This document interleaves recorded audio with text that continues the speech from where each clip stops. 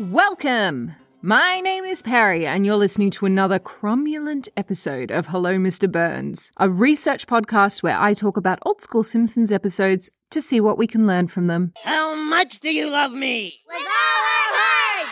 What would you do if I went off the air? We kill ourselves! Today's episode, Krusty Gets Busted, is the second last episode of Season 1 of The Simpsons. This season is astonishingly short, with only 12 episodes, because, as I keep shouting in your ears, it was a throw-together show that almost didn't make it to the air. The name of this episode just keeps tripping me up, so you might hear me saying a few times the wrong name, because I feel like it should be called Krusty Gets Cancelled, with a K. But I guess cancel culture wasn't ready to cancel anyone in the 90s, so it's Krusty Got Busted. You're smarter than me. As always, we'll be starting with a super-duper quick episode synopsis, list out new and notable characters, and then we're going to get straight into some good old research and Did You Knows. In this episode, we're going to be covering human cannonballs. We're going to do a really quick minute about which was first, vanilla or chocolate ice cream. And then we're going to get into the scandal of the Beatles, and that time that John Lennon said that the Beatles were bigger than Jesus. In this research, I'm happy to say that I came across my favorite celebrity beef ever, with Mel C of Spice Girls facing off with Oasis's Noel Gallagher, and poor Buddha just being dragged in the middle. As an update from the Simpsons universe and my teeny tiny peanut brain, I only just found out that Nancy Cartwright is a full-on Scientologist. So Nancy Cartwright, of course, famously does the voice of Bart Simpson. What the hell are you doing, Lisa? So Cartwright was reportedly raised a Roman Catholic, but she joined the Church of Scientology in 1991. She's a huge supporter of the church, and she even did promotional material for Scientology in her Bart Simpson voice. Listen to this. Hey, what's happening, man? This is Bart Simpson. Just kidding. Don't hang up. This is Nancy Cartwright, and this is a very special phone call to you. I'm now auditing on new OT7 and have been asked to speak at the Flag World Tour event. In 2007, she got an award from the church after she donated $10 million to them. That's actually twice her annual salary. I am definitely going off topic. We're not talking about the episode, but it's a little sus that in 2007, Cartwright was engaged to a construction contractor named Stephen Brackett. He was also a fellow member of Scientology. So the couple was set to be married in early 2008, but Brackett died a year later after he apparently leaped off the Bixby Creek Bridge in California. So the word apparently leaped is in little inverted commas on Wikipedia, which is also sus. I had a look at the court news documents surrounding what happened, and from what I can tell, Brackett and Cartwright took money from a client of his constructions business and gave it to the Church of Scientology. So the amount that he owed was around $260,000, which is peanuts to Nancy Cartwright. But anyway, right after this scandal happened, he mysteriously jumped off a bridge. Once again, in case you forgot, Scientology is not good. Get out, peeps. Anyway, enough about that. Shall we get started? Okay. So the episode begins with Bart, Lisa, and Maggie watching Krusty the Clown on TV, where we see a very reluctant and very unhappy Sideshow Bob launch from a cannon. Meanwhile, Homer's on his way home from work and he stops off at the Quickie Mart for ice cream. While he's there, he witnesses Krusty robbing Apu at gunpoint. You can emerge now from my cheeps. The opportunity to prove yourself a hero is long gone. Homer reports it to the police, and Krusty's arrested in a frenzy of paparazzi and news broadcasts. Kent Brockman reports on the upcoming trial and kind of does a little history of Krusty the Clown, including the fact that Krusty has a pacemaker. Reverend Lovejoy calls for a public burning of all Krusty merchandise. During the trial, we learn that Krusty is actually illiterate, and Bart notices that he has small feet. It's a bit of a weird thing to notice about someone, but anyway. Due to overwhelming evidence, he's declared guilty and sentenced. Absolutely devastated, Bart and Lisa return to the scene of the crime at the Quickie Mart to search for clues. They find the first clue. Krusty can't have used the microwave because he wears a pacemaker. They also find the second clue. Krusty wouldn't have been reading at the magazine rack because he's illiterate. The next day, Bart, Lisa and Maggie meet at the studio to ask Sideshow Bob if Krusty had any enemies. But before they can really ask him, Bob dismisses their investigations because his show's about to start, but he does give them tickets to watch it. During the live broadcast, Bart again tries to appeal to Bob, saying that Krusty was framed. Bob tries to change the subject, admitting to the audience that he has big shoes to fill.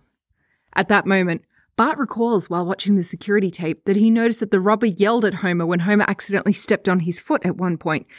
It's the third and final clue, indicating that the robber did in fact have big feet. J'accuse! Bob is arrested, and Krusty thanks Bart for setting him free. The end. Sideshow Bob makes his first appearance as a major character in this episode. However, his first official appearance was in the background of a scene in the Season 1 episode The Telltale Head, but he didn't speak and he had like a different hairstyle. James Earl Jones was originally cast as Bob, but the producers decided to go with Kelsey Grammer. Now, I love Sideshow Bob as a character, but after watching The Real Housewives of Beverly Hills and seeing how Kelsey Grammer was cheating on Camille and he treated her, I really don't want to like him. So, as always, here comes the eternal question. Do we separate the art from the artist? I mean, that's up to you, right? I personally boycott R. Kelly, Chris Brown, but you do you, boo-boo. His hackneyed shenanigans robbed me of my dignity for years. I played the buffoon while he squandered a fortune on his vulgar appetites. That's why I framed Krusty. Also making his first appearance in this episode is TV's Kent Brockman. All right, let's do some edumacation. Alrighty. So, cute and tasty little fact for you.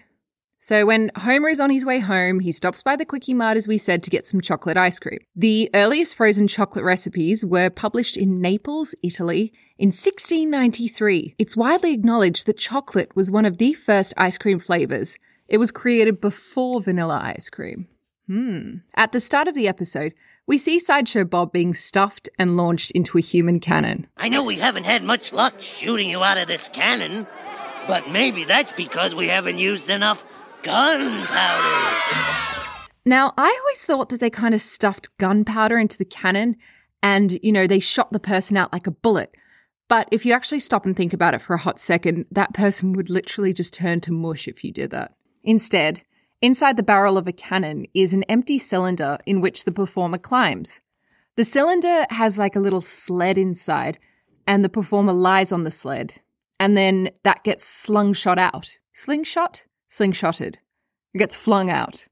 Just for effect and drama, they do add gunpowder on the outside of the cannon to make it look like there has been an explosion. Sorry for spoiling the show, guys, but yeah, just remember it's showbiz, so it's all smoke and mirrors, baby. The first human cannonball was launched in 1877 at the Royal Aquarium in London, and it was this 14-year-old girl called Zazelle, whose real name was Rosa Matilda Richter.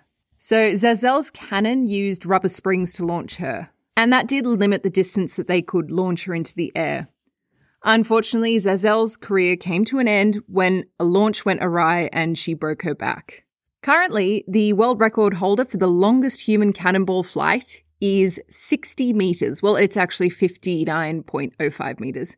And it was achieved by David "The Bullet" Smith Jr. on the set of a show in Italy in 2011. Although it is a little less common these days, human cannonballing is still used in circuses and other performances around the world. It's actually very, very dangerous. And we've had more than 30 human cannonballs die throughout history, which I get that's not a lot. Like 30 is not a lot of people throughout history, but it is when you consider how they died. One of the more recent deaths occurred in Kent in the United Kingdom in 2011, when a human cannonball died as a result of the failure of the safety net. You see, circus performers are always really keen to point out that it's not really that hard to launch a human being into the air. It's the landing that causes the problem. To that end, most acts will use a large net or even giant airbags to try and absorb the energy of the cannonball. All right, let's discuss public burning of merch and how we used to cancel celebrities back in the good old days. In this episode, we hear Reverend Lovejoy calling upon the congregation and asking them to publicly burn Krusty merch. I urge every halfway decent member of our community to gather up all merchandise that bears the likeness of Krusty, that clown prince of corruption, and join me in a public burning! So you may not know this, but the same thing happened to the Beatles. back when they got cancelled. So back in 1966, when the world was at peak Beatlemania, in an interview, John Lennon remarked that the Beatles were more popular than Jesus. The interview was in London's Evening Standard, where they ran this weekly series titled, How Does a Beatle Live? It used to feature John Lennon, Ringo Starr, George Harrison, and Paul McCartney. The articles were written by a journalist named Maureen Cleave, who had known the group well and interviewed them regularly since the start of their career. So for this particular series, she chose to interview the band members individually rather than a pack. So for John Lennon's interview, Cleave said that Lennon's house was a mishmash of stuff that you'd expect John Lennon to have. There was a gaudy crucifix next to a suit of armour and an Aldous Huxley collection in the corner. During the interview, Lennon said, "Christianity will go. It will vanish and shrink. I needn't argue about that. I'm right and I'll be proved right. We're more popular than Jesus now. I don't know which will go first, rock and roll or Christianity. Jesus was all right, but his disciples were thick and ordinary. It's them twisting it that ruins it for me. Guys, don't get too excited. I don't think he meant that Jesus' disciples were thick with a double C. Although I like to think of Judas and Jesus like Cardi B and Nicki Minaj when Cardi tried to attack Nicki at a party and threw a shoe at her, but then she got dragged out after being clonked on the head by the security guard. Guess what, bitch? Anyway, so this interview caused absolutely zero outrage in the UK. No one really batted an eyelid, and it was just like another editorial on one of the Beatles. In the US, Newsweek and the New York Times published both of the same articles, and still nothing was said. So there was this super spicy youth magazine called Datebook that also published a lot of the same content. Their September issue was called Shout Out, and it was kind of like dedicated to controversial youth-oriented themes. So they included stuff about recreational drugs, sex, long hair, and the Vietnam War. Art Unger, the magazine's editor, put a quote from Lennon's interview on the cover, and it basically said, "I don't know which will go first, rock and roll or Christianity." Unger said the editor chose Lennon's most damning comment for maximum effect. They also placed it on the cover just below a quote from Paul McCartney regarding America, where he said, "It's a lousy country where anyone black is a dirty N-word." I feel like that's a little bit more controversial than what Lennon said, but anyway. They also only printed Paul McCartney's image on the cover, and that was supposed to incite, Beatles fans to be like, "That's not Lennon," and to buy it and get angry. It's one of those, it's like the original clickbait articles. The magazine was sent out to a radio station called American South. WAQY disc jockey Tommy Charles in Alabama heard about Lennon's remarks from his co-presenter Doug Layton and said, "That does it for me. I'm not going to play the Beatles anymore." And the pair set about destroying Beatles vinyl LPs on air. Charles later stated, "We just felt that it was absurd and sacrilegious that something ought to be done to show them that they cannot get away with this kind of stuff." And now, people in the US who heard this started wilding. Lennon's remarks were deemed blasphemous by so many right-wing religious groups. More than 30 radio stations across the US followed WAQY's lead by refusing to play the Beatles' music. WAQY, is it Wacky or WAQI? I'm not sure. Hired a tree-grinding machine and invited listeners to deliver their Beatles merchandise for destruction. KCBN, another station in Nevada, broadcast hourly editorials condemning the Beatles and announced a public bonfire for the 6th of August where the band's albums would be burned. Several southern stations organised demonstrations with bonfires, drawing crowds of teenagers to publicly burn their Beatles records, effigies of the band, and other memorabilia. Even the KKK picketed the Beatles' performances, with the Grand Wizard being very angry with little Johnny Boy. The Beatles made a statement in all the newspapers that they're getting more better than Jesus himself, and the Ku Klux Klan, being a religious order, is going to come out here the night that they appear at the Coliseum here. The Beatles manager, Brian Epstein, wasn't too fussed, and apparently all he said was, if they burn Beatles records, they got to buy them first. The Beatles did eventually go on their tour in the US. Lennon did appear at a press conference to say, "I suppose if I'd said television was more popular than Jesus, I would have gotten away with it. I'm sorry I opened my mouth. If you want me to apologize," he concluded, "if that's what will make you happy, then okay, I'm sorry." Which, to me, kind of sounds like one of my exes apologizing. That whole, I'm sorry you're upset, that kind of thing. So, of course, this media drama didn't stop the Beatles or Beatlemania, and John continued to be a ponce throughout his life. In 1968, John again ran his mouth and claimed to be the living reincarnation of Christ.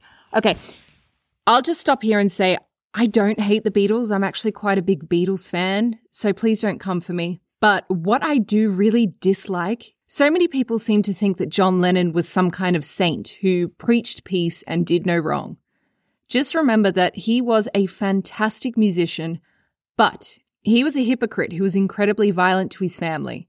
So I guess we always need to remind ourselves that your heroes are humans too, and they definitely have bad sides to them. So as for the religious comments, Mark David Chapman did cite this as his reason for shooting John Lennon. Interestingly, in 2008, the Vatican released an article marking the 40th anniversary of the Beatles' White Album, in which they said, the remark, which triggered deep indignation, mainly in the United States, after many years sounds only like a boast by a young working-class Englishman faced with an unexpected success after growing up in the legend of Elvis and rock and roll. Girl, the shade of it all. Ringo Starr responded and said, didn't the Vatican say we were possibly satanic and they've still forgiven us? I think the Vatican's got more to talk about than the Beatles. The more popular than Jesus drama affects media and music even to this day. In 1997, my husband and soulmate Noel Gallagher claimed that Oasis was bigger than God. Oh, he's so humble. The following day, Sporty Spice responded to Gallagher by saying, if Oasis are bigger than God, what does that make the Spice Girls? Bigger than Buddha? Because we are a darn sight bigger than Oasis. Sporty Spice also went on to play Mary Magdalene in the 2012 production of Jesus Christ Superstar. Hey, right here, Krusty souvenirs. Buy 'em and burn 'em. Right in. Good people, I'm so happy you're all here tonight. But please, just a few words of caution. Now, we are going to set this pile of evil ablaze. But because these are children's toys, the fire will spread quickly. So please stand back and try not to inhale the toxic fumes. And with that, my dear friends, we come to another episode of Hello, Mr. Burns, and our deep dive examination of Season 1, Episode 12, Krusty Gets Busted. I still find it super titillating to know that human cannonballs are still a thing, although we should campaign to make the landing safer. Also, I just remembered a weird episode of Angry Beavers where they said their band was bigger than sliced bread, and everyone started burning their CDs, and they were like, oh no, we meant we were like bigger than a slice of bread, and held up a slice of bread. Hang on one sec. Wait, let me look this up. Oh my God. Okay. So this episode was called Beaver Fever. Tee-hee.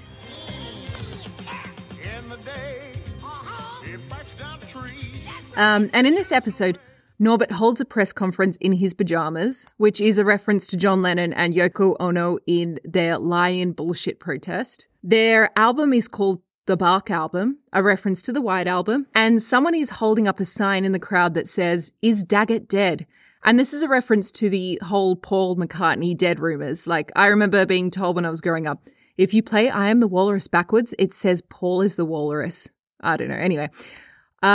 Also, just as a closing thought, anyone who chooses vanilla ice cream over chocolate belongs in the bin. So, for our next episode and final episode of Season 1, we're going to be tackling the episode that was supposed to be the first aired. That episode is Some Enchanted Evening. Stay tuned for another embiggened episode, my dear pals. And as always, keep watching the skis!